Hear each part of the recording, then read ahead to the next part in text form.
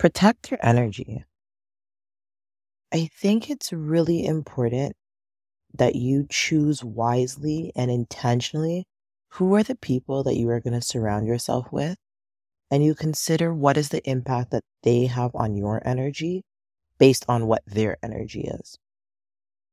I went to an event hosted by Colleen Blake Miller called Women of Worth Conference. And whew, this event was fantabulous. Okay. Just fantabulous. And truly a community of like minded women.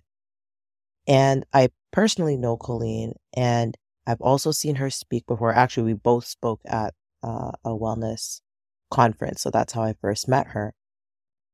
So I had an idea of her vibe and I had an idea of who she was and who she would attract because people tend to attract certain people to them. You know what I mean? So if you're like uplifting and positive, encouraging, you tend to attract those people to you. If you're dramatic and your life is full of chaos and you're miserable, guess what? You attract those people to you. And I don't have time for that. So I really try to protect my energy in terms of the events I go to. And so it's funny because I'm on Instagram right now, which is so rare, but I'm doing research. And there is an Instagram page that has like a lot of different events that happen in Toronto and they're wellness focused. And I feel like maybe I'd enjoy some of them, but I'm just not sure of the energy of the people that would be there. And I don't want to be in a situation where I get there and I realize like we're not quite as like-minded as I thought we were. And it's more than just being interested in wellness. Like that's not enough of a tie together for us to be in alignment with each other. People have really different values and really different beliefs and just really different core like ways of doing things, core values.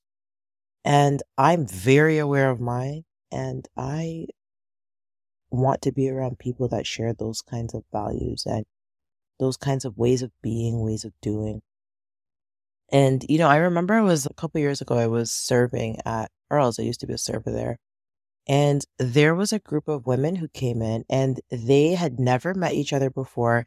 So it was kind of like a random meetup of like women who just wanted to become friends with each other in the city. And I was like, oh, okay, that's an interesting concept because again, none of them knew each other. And at the end, I remember this one girl, like they were all getting along and they all seemed to be chatting and they were having a good time. But this one girl ended up getting extremely drunk, like couldn't walk type drunk, that they had to be helping her. She was sick. She couldn't pay for her stuff. And the rest of the group looked mortified. And again, this is just a misalignment in terms of behavior, in terms of decorum went out, in terms of what do you do when you're first meeting someone? And I'm pretty sure that group will never again be meeting. Or you know what? I shouldn't say that. They probably will meet again. That girl definitely won't be invited because they were really appalled. But this is what I mean. That energy can just throw things off. Or like, have you ever been out with a group of friends, or maybe you know one person and then they have a bunch of other friends, and you realize, like, I don't vibe with your people. Like, I don't vibe with your friends. There's just people here who do not have an energy that aligns with mine. So that's all to say, really be cognizant of who you're hanging around. And I would say be leery of going to things. I'm not saying don't go to things because you have to try new things, but just go with discernment and with caution. And also have an exit plan and be prepared to make a U-turn and leave or cut the visit short or just never go again, whatever, depending on the situation. If you feel you get into a situation that is not in energetic alignment and match for you, because all it does is bring you down and pull you away from the life that you're trying to live. You have to just know, you know what, this opportunity, this experience is not for me.